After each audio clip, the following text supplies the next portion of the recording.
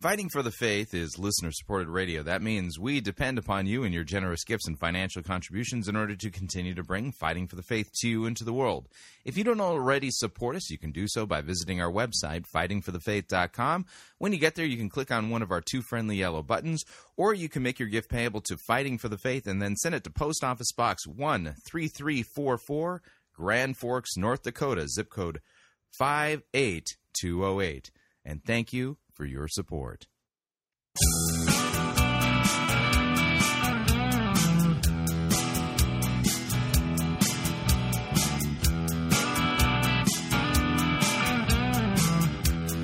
It's time for another edition of Fighting for the Faith. Wednesday, July 16th, 2014.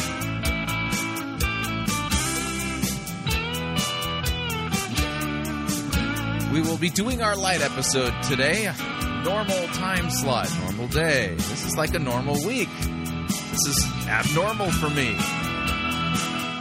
Normal has been abnormal. Abnormal has been normal. Things have been flipped upside down. Total pandemonium, chaos, all coming to an end. Thank you for tuning in. You're listening to Fighting for the Faith. My name is Chris Roseborough. I am your servant in Jesus Christ, and this is the program that dishes up a daily dose of biblical discernment, the goal of which, help you to think biblically, help you to think critically, and help you compare what people are saying in the name of God to the Word of God. No shortage of crazy things being said out there. We take the time to slow down and stop and open up our Bibles and see if what people are saying God's Word says is actually what it says. If people are teaching sound doctrine, or if, well, they're making merchandise of people and scratching itching ears. There's a lot of money to be made in scratching itching ears, and that's really kind of an unfortunate and sad thing.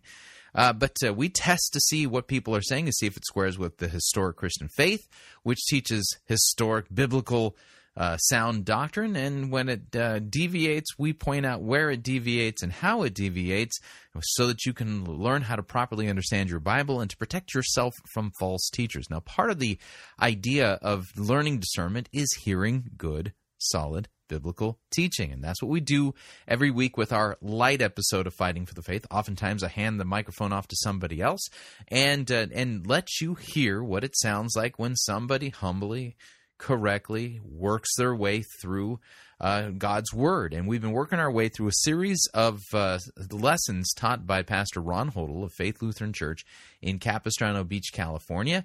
And he's been working his way through the book of 1 Corinthians, and we're like up to lecture, well, this is like week 8 of our encounter here, and so we're going to get right to it. And again, the idea here is listen to what sound biblical teaching sounds like as he exegetically works his way through the entire book of 1 Corinthians. So without any further ado, here's Pastor Ron Hodel.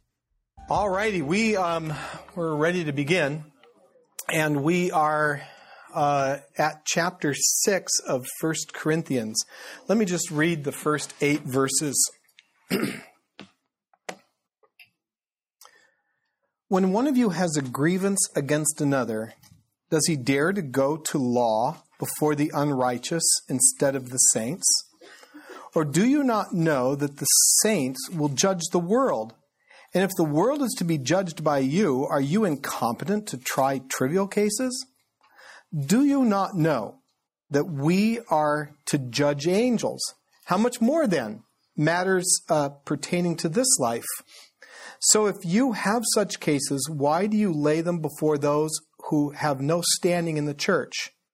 I say this to your shame. Can it be that there is no one among you wise enough to settle a dispute between the brothers, but brother goes to law against brother, and that before unbelievers? To have lawsuits at all with one another is really a defeat for you.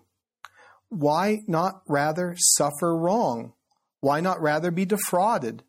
But you yourselves wrong and defraud even your own brothers. All right. Paul seems to have made a shift from what he's been talking about to a whole new topic, but really what's going on here is the same thing he's been dealing with. It's a different situation, but it all stems from the same problem. The link between the Corinthian congregation's failure to expel that immoral brother who was living with his father's wife and the litigation between brothers in court, the link there is their unwillingness. It is their unwillingness to condemn and restrain their own sin, to die to themselves, to go to the way of the cross. So that's really the link. And so this section really isn't so much about lawsuits. It's more about dying to yourself. And that is what the Corinthian congregation was absolutely unwilling to do. In fact, they were more interested in not dying to themselves. They were more interested in manipulating their fellow Christians for personal advantage. And one of the places that this can happen is in court. And so suing one another is the presenting problem. But the underlying problem, the systemic problem in this whole thing, the really big problem, is a lack of love. It's a lack of compassion for a fellow brother or a fellow sister in Christ. And you've got to deal with these systemic problems. Otherwise, all you're doing is putting Band-Aids on festering wounds, okay? And you're not dealing with the real issue.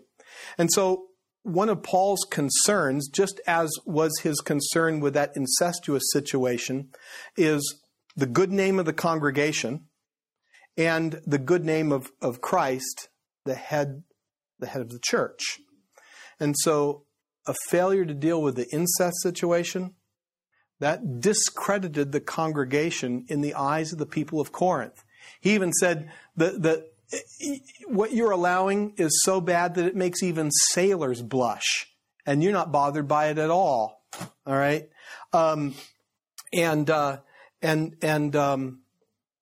taking especially the poor to court.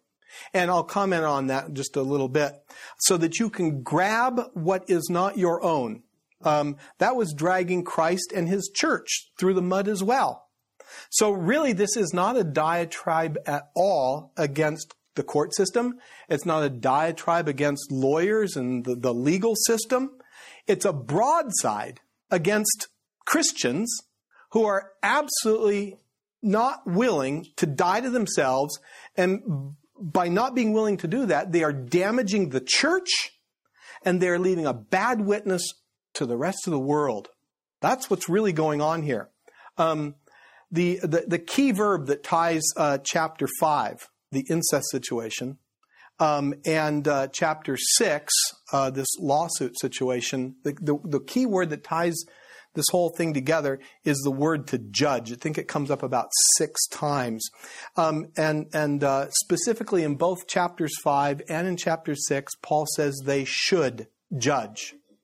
They should judge. First, among themselves in chapter 5, so that the name of Christ isn't damaged, so that the church is not made a laughing stock out in the community. You know, if that's the way Christians are, then I don't even want any part of being a Christian. And then in chapter 6, they should judge among themselves and not take other Christians to court, and thus damage the church's reputation out in the world, to say nothing of what it was doing to Jesus' good name. Now, what do we know about the legal system in Paul's day, the Roman legal system? And there are a number of things that we do know. Very briefly, the Roman criminal law system was generally what you could call fair and objective. All right.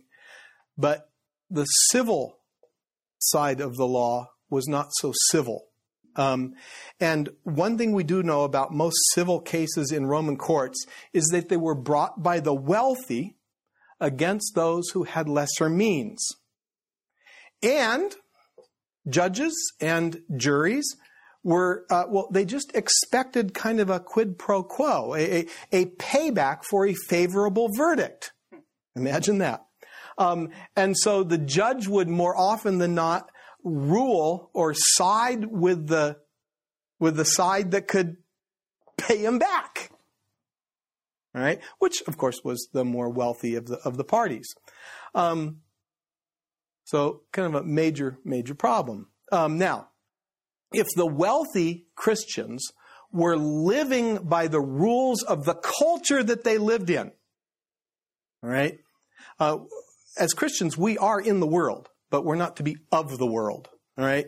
But if they were not only in the world, but also of the world and living according to the rules of the culture, then what might have been happening here is that the wealthier Christians were exercising their legal clout over and against the poorer members of the congregation. The church wasn't acting any different than the world. And this comes up again. It comes up again in the conversation about eating together in chapter 11. What was happening in chapter 11, and Paul goes on to talk about the Lord's Supper, is that the wealthy people were, if they didn't have to go to work, they'd come to church in the afternoon. Let's say that it's an evening service. They'd come to church in the afternoon. They'd have a party. They'd eat up all of the food. The offerings would all come in, and generally speaking, what would happen is offerings, some of the offerings, which would come in the form of food and drink and clothing and the needs of the people. Some of that offering was reserved or set aside to be used in the Lord's Supper. All right. And so maybe at some churches you've seen the process where during the offering is taken, and then not only is the offering brought forward by the ushers, the elements for the communion are brought forward as well, because they were purchased with offerings, their offerings, and they're brought forward, and then that then is consecrated and given to the congregation. So what was happening was the congregation, or the wealthy in the congregation, not having to work, they'd come to church, they'd have a party, they'd eat up all of the food, they'd drink all of the wine, and then when the poor would get to church, not only would there be no food for them to eat and drink, but also there's nothing reserved for the Lord's Supper. You see? And so Paul says, what? Don't you have homes to eat and drink in?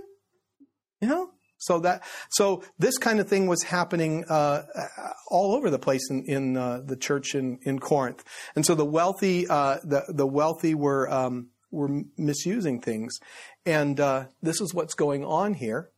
The wealthy taking the poor to court, and Paul was outraged by it. He begins with a rather emphatic, "How dare any one of you?"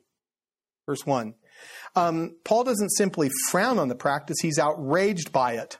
Paul saw seeking judgment at a court where the justice is questionable, where things are rigged in your favor. Paul saw that as obscene. So 6 times he says in this chapter, "Don't you know? Don't you know?" For a congregation that was supposedly so gifted with knowledge and wisdom, he says, come on, don't you know? You should have known better. You're so wise. And Paul, being trained as a Pharisee, knew some of the ways that the rabbis used to write and talk in his day. And one of the ways the rabbis would speak is from light to heavy, or from heavy to light, and so that's what Paul does here with the Corinthians. Jesus had said, "The apostles will judge the 12 tribes of Israel," and in verse 2, Paul says, "The saints," that's us, "will judge the world." We will judge the world. So if the saints, that's us fellow Christians, are entrusted with the heavy task of judging the world, then surely we can handle this light conflict between brothers. In comparison with the task that is awaiting us at the last day, these cases in Corinth are trivial. They're trivial. From judging the world to judging just these little menial things going on in the congregation. Now, we don't judge the world as independent individuals, all right? We corporately judge with Christ in glory, all right? So it's not you get New York, and you get Las Vegas, and you get Dana Point, and no. And then Paul goes on in verse 3. He does the same thing. He says, he talks about the angels. And the angels are ministering spirits. The angels serve the heirs of salvation. Okay, that's you. Angels serve you. And so since God's children are superior to the angels, Paul again argues, if you can judge the angels, and most probably there he's talking about the evil angels, all right? Can't you judge the things of this life? Goodness gracious. And by mentioning the things of this life, he's getting at worldly things, which are usually the subject of lawsuits.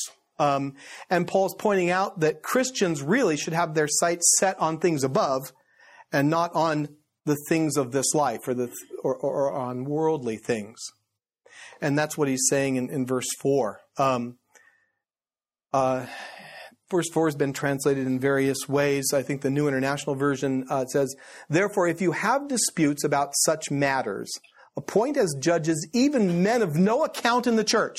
Now, that doesn't seem to be a really good translation, because it's as if there is in the church Christians who are of no account. And that doesn't seem the way that Paul would consider Christians.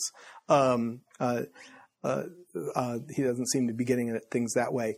Neither would he say that there are people who have no standing in the church. Paul's probably using an old rabbinic teaching to get his point across. There was a rabbi contemporary of Paul of St. Paul, Rabbi Tarfon. Actually, he was born when about the time Paul died, but his teaching would be very reflective of earlier tradition in Judaism. And Rabbi Tarfon wrote this. He said, in any place where you find heathen law courts, even though their law is the same as Israelite law, you must not resort to them. And I think what's going on here is Paul is expecting no less from Christian people. When Christians let their dirty laundry hang out to dry out in public, the church is made a laughingstock. And when Christians vent their anger and hostility in public places, they kind of confirm the unbeliever's rejection of Christianity. You know, if that's Christianity, count me out. I don't want any part of it. All right. So what Paul's saying is, deal with these things yourself. If you're going to be involved in judging the world, if you're going to be involved in the judging of angels, you ought to be able to resolve this. But the reason why you're going to have such a hard time, you Corinthians, in resolving these issues is because you're more interested in winning than losing. You're more interested in being first as opposed to being last. You're more interested in gaining a life as opposed to losing it. And of course, there you hear an echo of Jesus. For what will it profit a man if he gains the whole world and forfeits his soul? Or what shall a man give in return for his soul? And then a little bit later on in Matthew 19, Jesus writes, but many who are first will be last, and the last first. You're having a hard time resolving this because you don't want to give up winning. You don't want to give up being first. You don't want to give up your life. All right? So the answer is not kill all the lawyers. And back there, and Jim, is Jim here? Jim's not here. Well, we got him. Okay. That's a misquoted line from Shakespeare, by the way. I believe how that it goes. That in order to take control of the nation, What you're going to have to do is get rid of the opponents and people who can defend the nation first, and that's the lawyers. And then once we get rid of them, then we can go after things without having to deal with courts and things like that. So Paul's answer here is not kill all the lawyers. His answer is, you Christians, have a change of heart. Be who you are.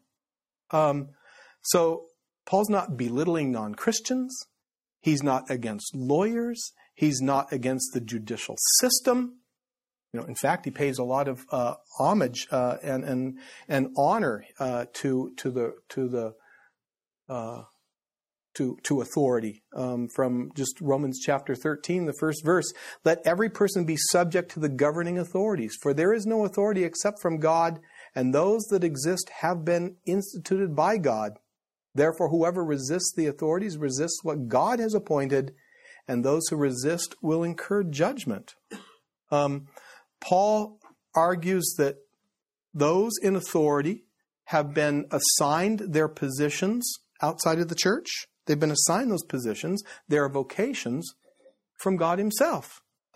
So they are doing God's work. Outside the church, they are to be honored, respected, just like any other person doing their vocation. Inside the church, their position takes on a little bit different role. And Paul does not hide the fact that he is trying to shame the Corinthians. In a congregation this wise, there must be at least one individual who can help settle this matter between Christian brothers. And so Paul's solution, verse 7, to have lawsuits at all with one another is already a defeat for you. Why not rather suffer wrong? Why not rather be defrauded? What Paul's doing there is he's reminding them of the way of the cross. He's challenging them to become, go ahead and be mistreated for the sake of Christ. He's saying it'd be better for you to yield up your rights than to deprive a Christian brother of justice and then also to defraud a brother in Christ. Be better to do that.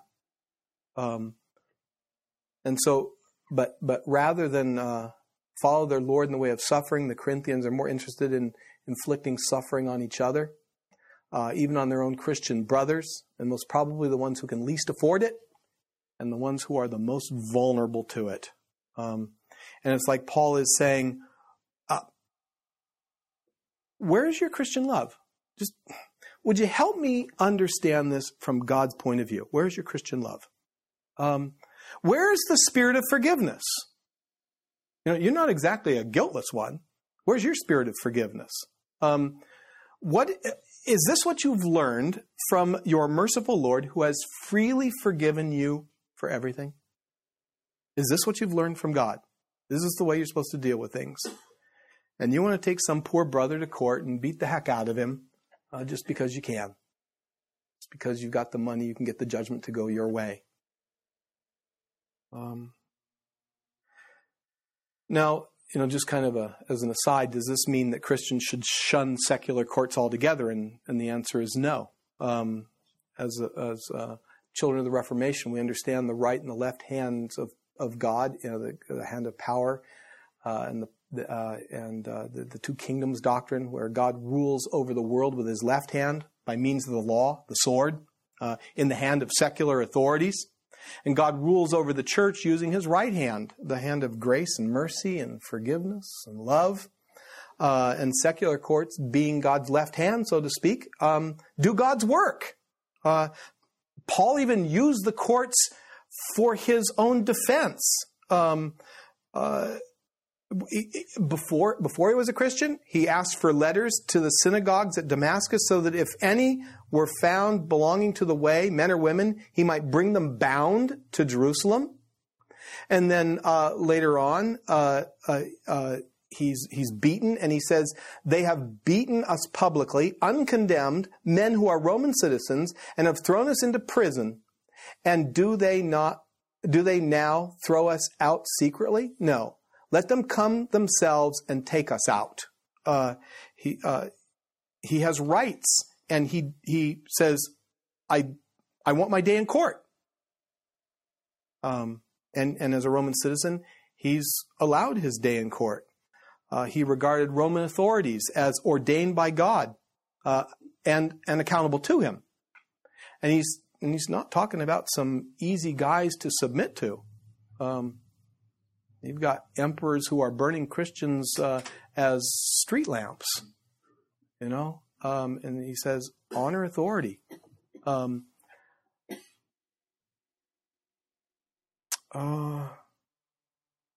I guess really it kind of boils down to what is our motivation for using the courts. Any thoughts or comments on these verses here? Barry? This section of Scripture reminds me of, in Exodus, I guess, Moses' father-in-law comes out, and he observes that Moses is handling single-handedly many, many disputes and being overwhelmed.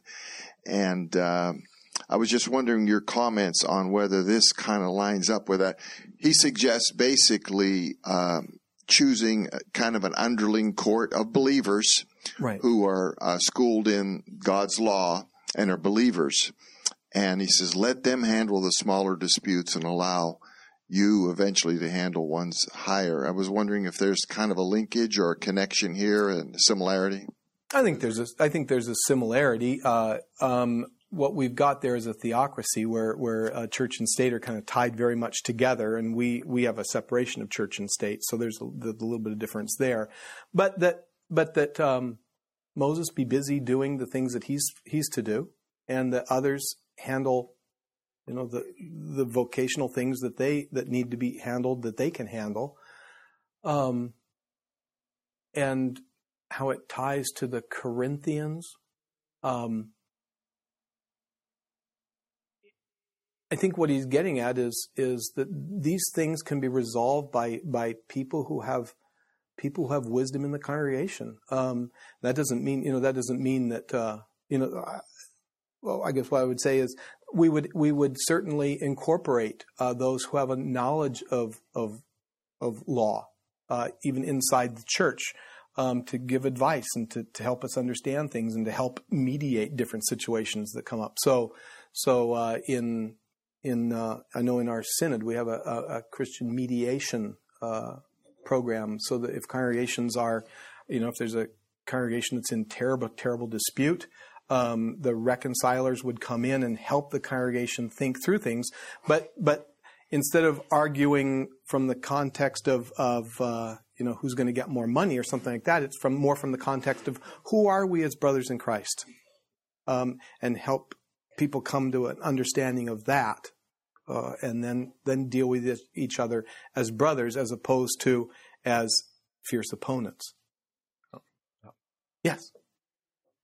It's going. I guess what I think about here is also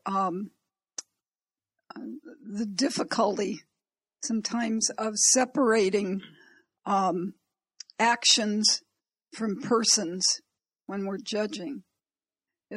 Sometimes it's very hard to just look at the actions and judge those actions and still love the person.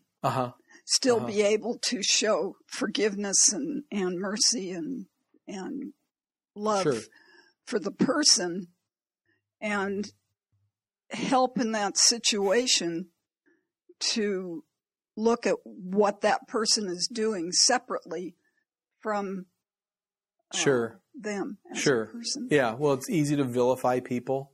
And yes, it's a very difficult thing to separate the action from the person. Paul's going to be talking about this a little bit later on, when he's going to be talking about the unrighteous acting unrighteously, or being unrighteous, acting unrighteously. And as righteous ones, declared righteous, you would expect that we would act righteously. But then there are times that we don't, and this is where the law and the gospel need to come in, and forgiveness and being called on the carpet via the law and being offered forgiveness via the gospel. Sure. Any other comments on this section? There was a thought I had when we were talking earlier, and she actually, I think, brought it up, and that is that I think sometimes as Christians we forget to distinguish between judgment and condemnation. Because clearly we can judge a person's actions, but we can't condemn the person, right? Especially as Christians. I mean, I'm not going to go and condemn my brother to whatever condemnation I think I might be able to execute upon him. But I can go and say, hey, what you're doing is wrong, and here's why, and you need to do an about face. Yeah, perfect example is the last chapter. Paul judges the situation. And he does it on the basis of the Word of God, and we are called to do that. But yeah, very good.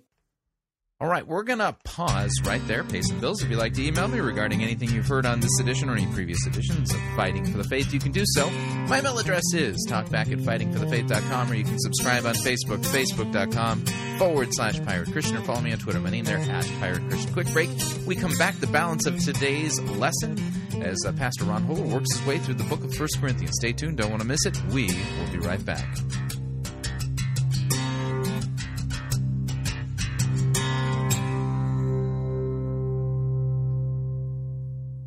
God doesn't need your good works. Your neighbor needs them. You're listening to Fighting for the Faith.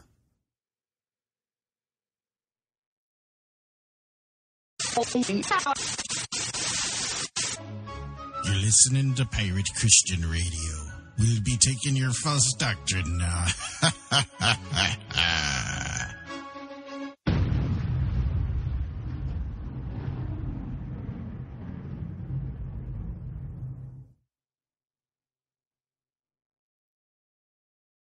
It's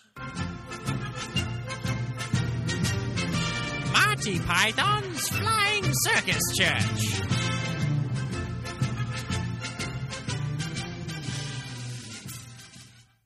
My name is Rex, and if you study with my 8-week program, you will learn a self-feeder system that I developed over 2 seasons of preaching in the Octagon. It's called Rex Kwando. I need a volunteer to come up here and show that they trust me. Here. Okay, you'll do. Come up here. Bow to your pastor. Bow to your pastor! Okay, now I'm gonna give you one chance. One chance, people. Turn around. Turn around. Alright. Now fall back and I'll catch you. Ow. That was pretty good. Now, listen everybody. The reason why he fell was because he didn't have enough faith. Go sit down. Okay, when I fall in slow motion every time. Now, in addition to what you just saw, if you study with my 8-week program, you're going to learn these things. First off, in Rex Kwando, we use the buddy system. No more reading the Bible solo. You need somebody watching your back at all times. Second off, you're going to learn to discipline your image. Do you think I got where I am today because I dress like Peter Pan here? Take a look at what I'm wearing, people. Bible pants. Yeah, you have to be pretty righteous to rock these babies.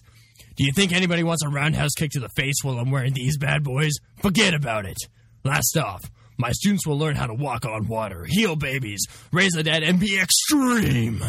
Now, for only one $300 seed offering, you can sign up right now for my 8-week program here at Guts Church.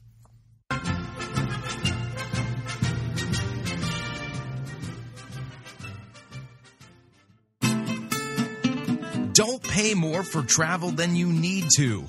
Hi, Chris Roseborough here to tell you about Pirate Christian Radio's featured advertiser, CheapOair. CheapOair is a leading provider of airline tickets, hotel rooms, and rental cars. CheapOair has extensive partnerships with the top travel brands in the world. Now, whether you need to travel for business or for pleasure, CheapOair can help you save money. And if you visit our website, piratechristianradio.com/cheap, we have a promo code that will save you an additional $10 off of CheapOair's already low prices. So visit piratechristianradio.com/cheap. Write down the promo code, then click on the banner and book your low-cost travel today. And remember, a portion of your purchase at CheapOair goes to support Pirate Christian Radio.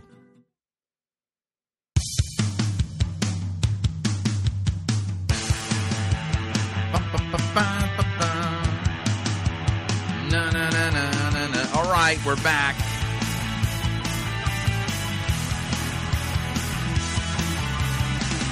Warning, listening to Fighting for the Faith could cause you to become supremely dissatisfied with your church, especially if your pastor never actually, teaches God's Word in depth. That's kind of a problem, don't you think? Just a reminder, Fighting for the Faith is listener-supported radio. That means we depend upon you, your generous gifts and financial contributions in order to continue to bring Fighting for the Faith to you into the world. And you can partner with us by visiting our website, fightingforthefaith.com. When you get there, you'll see our two friendly yellow buttons are right there in the middle of the homepage. One of them says donate, the other says join our crew. When you join our crew, you are signing up to automatically contribute $8.95 every month to the ongoing work and mission of Fighting for the Faith and Pirate Christian Radio. It's a great way to support us. And of course, if you would like to specify the amount that you would like to contribute, you could do so by clicking on the donate button, or you can make your gift payable to Fighting for the Faith and then send it to Post Office Box 13344, Grand Forks, North Dakota, zip code 58208. And let me thank you for your support. We cannot do what we are doing here without it. All right, here is the balance of today's lecture by Pastor Ron Hodel on the book of 1 Corinthians. Here we go. Okay, well, let's go ahead and go on to the next section, verse 9, 10, and 11. Or, do you not know that the unrighteous will not inherit the kingdom of God? Do not be deceived, neither the sexually immoral, nor idolaters, nor adulterers, nor men who practice homosexuality, nor thieves, nor the greedy, nor drunkards, nor revilers, nor swindlers will inherit the kingdom of God. And such were some of you. But you were washed, you were sanctified, you were justified in the name of the Lord Jesus Christ and by the Spirit of our God.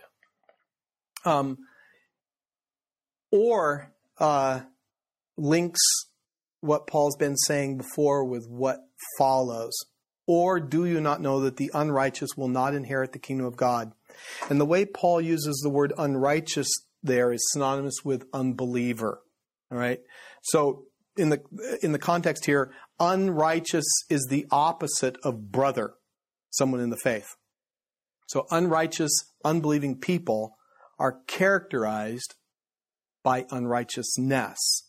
Romans 1:18, for the wrath of God is revealed from heaven against all ungodliness and unrighteousness of men who by their unrighteousness suppress the truth.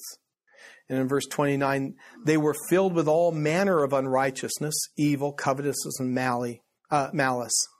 They are full of envy, murder, strife, deceit, maliciousness. They are gossips, on and so forth. But it's very important for us to make no mistake. None of us have pulled ourselves up and made ourselves righteous by pulling ourselves up by our own, righteous bootstraps. We're not righteous because we don't commit any of these acts. And I say don't tongue-in-cheek because, we do, and we're going to see that. We're only righteous by the grace of God because God's law has brought us to repentance. We've heard the gospel by which God has worked on us. Or do you not know that the unrighteous will not inherit? Okay, and that whole picture is that you don't deserve, you don't earn an inheritance. You receive an inheritance because you were born or adopted into a particular family, or some such case. Those who are born of water and the Spirit are born into God's household, so they inherit the kingdom of God. But Paul warns the Corinthians, don't deceive yourselves. Don't think that there's no difference between the unrighteous and the righteous. The whole be who you are comes into play here, the indicative imperative. You don't make yourself righteous by doing righteous things. You've been declared righteous. So be righteous. Do righteous things. You've been declared righteous. So do righteous things. Indicative. You've been declared righteous. Imperative. Be righteous. All right. Now, I'm going to go through the list that Paul gives us here.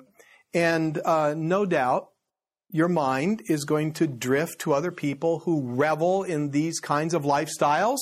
And you will think, the unrighteous will not inherit the kingdom of God. All right. But no doubt as well, you'll start to see yourselves in the list too. And that's a little bit scary because the unrighteous will not inherit the kingdom of God. And even as God's people, we catch ourselves and are caught doing unrighteous things. So thanks be to God that John in his first epistle sheds some light on this. And it's a verse that we know by heart. I think if you know the liturgy, you know at least 39 Bible passages by memory. You probably can't say them. You probably have to sing them. But that's okay. That's why they're stuck there. If we say we have no sin, we deceive ourselves and the truth is not in us. If we confess our sins, God is faithful and just to forgive our sins and cleanse us from all unrighteousness. Right. So thanks be to God that that's the word of God to us. And so the point is, if we're wrestling, not that we're necessarily successful, but if we're wrestling with the lordship of these sins in our lives, forgiveness is ours in Christ. If it doesn't bother you, if you seek to justify yourself and say this behavior isn't sinful, Vicar talked about that in his sermon this morning, then the truth is not in us. Then we're in danger. My colleague in Northern California used to like to say, God loves children because they sin. Not because they sin, but because they know they sin. You know, child getting caught doing something wrong knows they did something wrong, and they try to hide it. They'll do all kinds of things. They'll be sad. They'll go to their room. They all act very differently, but they know they've done something wrong. Adults, that wasn't wrong. That wasn't sinful. We'll defend ourselves. All the way down, we'll defend ourselves. So the things that Paul brings up here are persistent things, persistent practices, not just isolated instances. And Paul doesn't suggest that a Christian who is tempted into an act of sexual immorality or idolatry or adultery or theft or even homosexuality and on and so forth, or stumbles every once in a while, is forever excluded from the kingdom of God. That, he says, that would count all of us out. What he's saying here is that the new life we have in Christ is no longer characterized by the constant practice of these things. And so Paul begins his list, and he begins with sexual sins. We always go to the sexual sins right away, right? I don't know why that is, but we do. But really the reason why Paul does is here, sexual immorality he talks about. The reason it comes first in the list is because it's connected immediately to the practice of idolatry, which is second on the list. Because idolatry often included a visit to the shrine prostitutes. All right? And that is a big deal. Those who fear, love, and trust in anything other than God will not inherit the kingdom of God. And so idolatry, fearing and loving and trusting something other than the true God, idolatry, and participating in its worship practices, which include sexual immorality, puts you at grave danger. And then he mentions adultery. So what's the big deal with adultery? It's a sin against one's own body, he talks about. And you can think of one's own body there, not only my physical body, it's a sin against my physical body, but it's also a sin against the body of Christ. Okay? Your body is the home of the Holy Spirit. If God dwells there, it ought to be pure and a holy place. And as we talked about, when we talked about marriage isn't just a partnership between two people who love each other. Okay, that's kind of what it's gotten boiled down to. Marriage is a picture of the communion between Christ and his bride, the church. That's what it's pointing to. Christ and the church. And adultery, apart from breaking a vow made by a man or a woman to each other, it makes a lie of what marriage is a picture of. Christ and his church. That's a real problem. It goes beyond just me and my wife. It goes to the church. It goes out to the world. It makes a lie of that, to the world. So sexual immorality, adultery, sexual immorality, idolatry, adulterers, Men who practice homosexuality, the relationship in marriage is one of Christ and his bride, the church. All right? And the Bible is very clear on affirming a one man, one woman relationship, and probably we should do a whole section on homosexuality. But this is condemned as well. Now, as an aside to that, our current president, and I think all the presidents of our Lutheran Church Missouri Synod, but especially our current one, President Harrison, has made the point that if we're going to talk about homosexuality, then we also need to, in a very compassionate, caring, pastoral way, care for families and for people who are challenged by it as well, and not just be out there in a condemnation way, but also in a very caring, compassionate way too. So sexual immorality, idolaters, adulterers, men who practice homosexuality. I like that list because I don't do any of those things. I thank God that I am not like other people. 2 men went up to the temple to pray, one a Pharisee and the other a tax collector. The Pharisee, standing by himself, prayed thus, God, I thank you that I am not like other men, extortioners, unjust, adulterers, or even like this tax collector.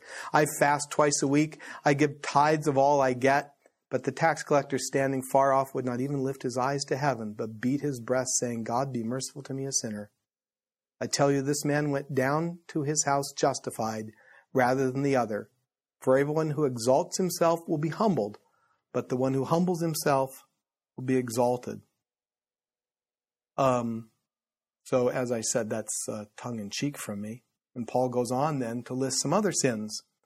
And after he lists those sins, he repeats, people who live this way will not inherit the kingdom of God, which really underlies the gravity of this whole situation. So these sins also cannot be ignored or condoned by the church. And participating in them is constantly as a rebellion against God. And sins listed right along with the big, bad, nasty ones that thank God I don't do. Well, he nails all of us, doesn't he? Thievery, greed, drunkenness, revelers, swindling. Thievery and greed kind of takes us to the seventh commandment. Thou shalt not steal. What does this mean? What does the Catechism say? We should fear and love God so that we do not take our neighbor's money or possessions or get them in any dishonest way, which sounds like the wealthy Corinthians taking the poor ones to court, doesn't it? But help him improve and protect his possessions and income. Okay? Thievery and greed. And so we have to let the law ask us some diagnostic questions, you know? Do you cheat or otherwise seek to get what you haven't earned? Do I care for what I have? Pay what I owe? Return what I borrow? Respect other people's property? Do I give generously or am I selfish, greedy, and stingy with my time, my money? Am I unfaithful to the responsibilities of my vocation? Do I steal from my employer? I'm sure that doesn't include time on the internet. Oh, my goodness. You know? Thievery and greed. Drunkenness. Living a life under the influence of something. The word means somebody who's habitually drunk. And of course, alcoholism, or alcohol is what gets picked on in this verse, but there are all kinds of things that possess us as people. Things that we need to feed. You know? Revelers. Revilers, not revelers. This is not a condemnation of parties. All right? Revilers are those who criticize abusively. They're the ones who can take the varnish off your desk. They're the ones who always make you feel about this big. Others are good at doing it to us, and we're kind of good at doing it to others. Then there's the swindlers, those who covet, those who scheme to get their neighbor's possessions by hook or by crook, in ways that only appear to be right and legal. Again, the idea of the wealthy taking the poor to court in Corinth. But again, in all of this, remember, when the Bible speaks of the righteous, they are righteous not of their own volition. They're righteous because God has caused them to repent. And God gives them his righteousness. He imputes that righteousness by grace. All right? They're righteous. We are righteous. We are believers. They are brothers by God's grace alone, through faith alone, in Christ alone. The unrighteous, they refuse to see this. They refuse the gift of God's grace. And the way they live then often says something about who they are. They are unrighteous. They are unbelievers, and they live unrighteously. But it doesn't work the other way around. If someone doesn't drink, doesn't smoke, doesn't dance, and doesn't go with girls who do, all right, that doesn't make them good Christians. It might make them a good neighbor, maybe, but it doesn't make them righteous in a biblical sense. It doesn't make them Christian, all right. What Paul's describing here are the days of the Corinthians before their conversion, he says. Some had at one time lived this way, but that was in the past. It's very similar to what he writes in Titus. For we ourselves were once foolish, disobedient, led astray, slaves to various passions and pleasures, passing our days in malice and envy, hated by others and hating one another. But when the goodness and loving kindness of God our Savior appeared, he saved us, not because of works done by us in righteousness, but according to his own mercy, by the washing of regeneration, by the renewal in the Holy Spirit, whom he poured out richly on us through Jesus Christ our Lord. All right? So this is what they were, but a change has taken place. God's grace has overcome their sins, and the Christian, by the power of the Spirit, then is to put to death the deeds of the flesh, as such were some of you. But now, who you are drives what you do. Will you fail at it? Yeah, we'll fail at it. We'll fail at it because we're not only saints, we're still sinners through and through. Saint and sinner at the same time. But at the same time, you're righteous with a righteousness that's not your own. It's Christ's. And he's declared to be righteous. He's credited his righteousness to you. And so Paul says, you were washed. You were sanctified. You were justified. That's an indicative. It indicates something about you. It states what God has already done for you, what God has already done for the Corinthians. He's converted them. And so Paul first reminds the congregation, reminds them of who they are. You have been washed. Your sins have been washed away. And of course, that's baptismal language. That's the washing of water through the word language from Ephesians chapter 5. That's the washing of regeneration language out of Titus chapter 3. He's talking about holy baptism here. You were washed. You have been sanctified. You have been declared to be holy. You're a people dedicated to God.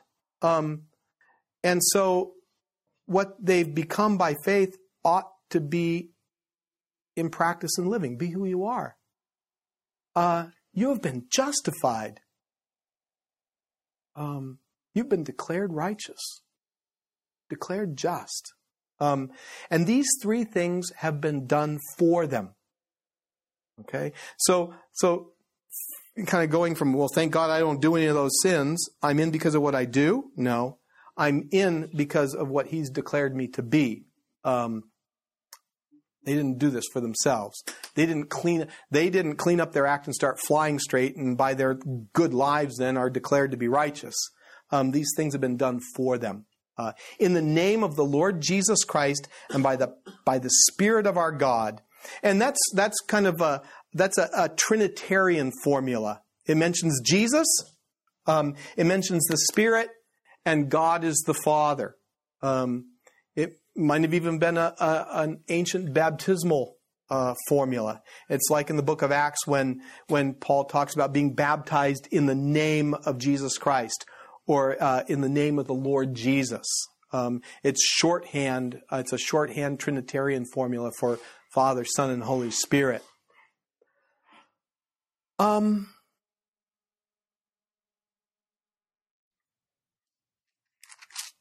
Next week, we'll start off with verse 12. All things are lawful for me. Okay. But not all things are helpful.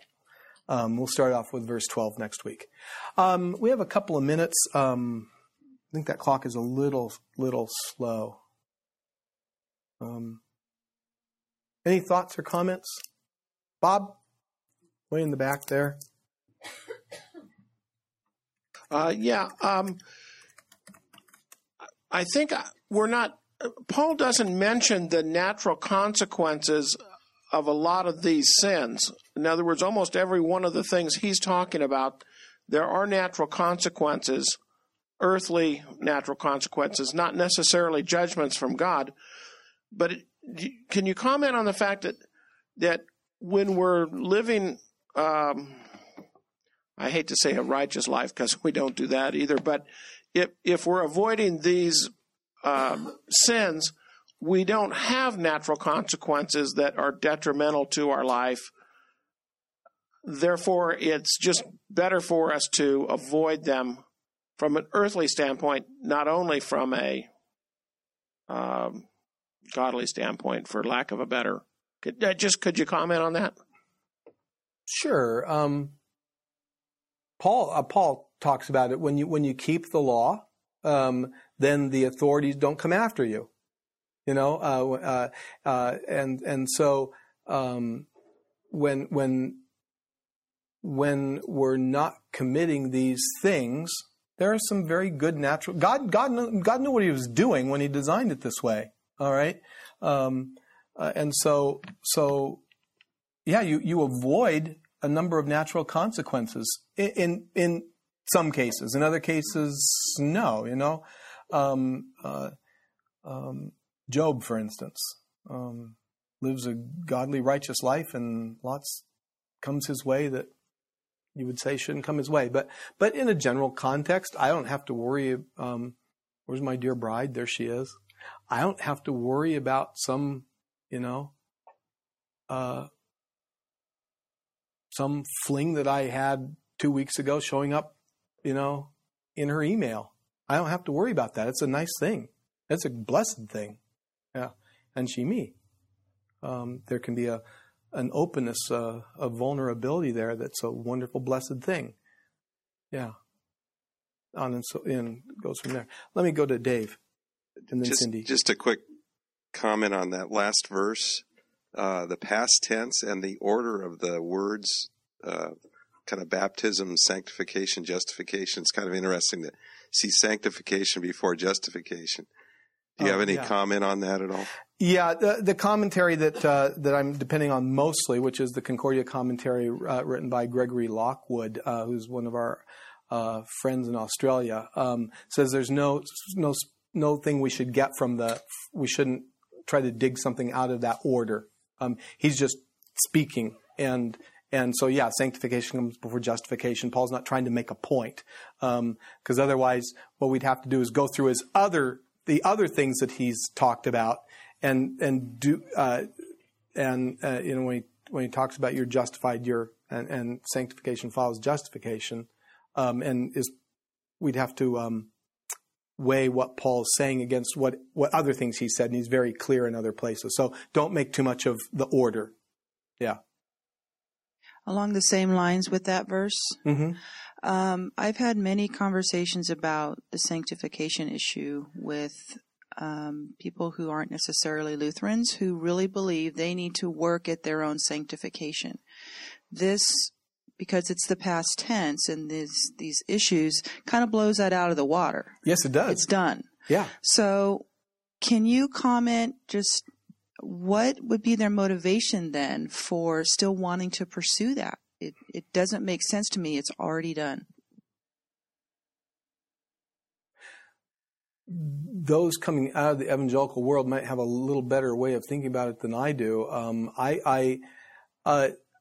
We're a people who likes to know how we measure up. I think we like to figure out where we are on the spectrum, evaluating ourselves. I'm just kind of going off the top of my head here. And if I can look at my life and see how it's becoming more and more sanctified, maybe I can feel a little bit safer that I'm in. I don't know. The flip side to that is the danger in that is, from a worldly standpoint, what goes up must come down. And so I've worked myself up here with this beautiful life of sanctification, and then I fail miserably at something, and wham, now what do I do? Whereas if I know that my life is going to be going all over the place, but God has justified me, He has sanctified me, He has washed me, He has declared me to be His child, I know how this whole thing ends. There's where my faith and my trust can be. And yeah, I try to lead a righteous life because I've been declared righteous. But dare never measure myself by any of that. Let God measure me there. Because even in my wonderful sanctified, have I done it from the right motives? Well, I did it to earn something. Well, was that the right motive? I should have just done it. Yes. It seems, from my experience with some of my evangelical friends, that not a lot has changed since Calvin, in the sense where there's this perception of the Christian world here. And that's what, it's not just this kind of, well, I work to get to heaven, or I'm a good person. It is actually creating a Christian world here that is comprised of our behavior. And that is what I think is key in understanding the evangelical motivation, is that it's not just, we, I think, as Lutherans, of course, rightly are taught we have a mindset where we do what has been given to us for the keys to the kingdom of heaven. And that, ironically, Lutherans create these whole worlds of social services and work for the poor and whatnot. But yet the evangelical perspective is creating that Calvin-like Christian world here. And I think that is a key motivation I try to keep in my mind when I see. I don't know what you think about that. Yeah, but. No, that'd be very, very much so. Sure. Well, I think it's always, too, the constant struggle of help my unbelief to believe. We simply cannot accept that grace. We struggle as Lutherans even in that. And so, we just, it's something that's very difficult sometimes to forget, and we go down that rabbit hole and let go of it too. And so we all struggle with that at points, but this is clearly, it's a grace. It's nothing. And not being able to accept it, that's the point in time when we're never sure then of our own salvation. That's what's so sad about, because if you always have to do something more, then you're not accepting the grace. Yeah. Good. All right. Well, we're going to break here. Sunday school children are about ready to get out. So the Lord be with you. Thank you. So what'd you think? Love to get your feedback. If you'd like to email me regarding anything you've heard on this edition or any previous editions of Fighting for the Faith, you can do so. My email address is talkback@fightingforthefaith.com, or you can subscribe on Facebook, facebook.com/Pirate Christian. Follow me on Twitter. My name there @Pirate Christian. Till tomorrow, may God richly bless you in the grace and mercy won by Jesus Christ and His vicarious death on the cross for all of your sins. Amen.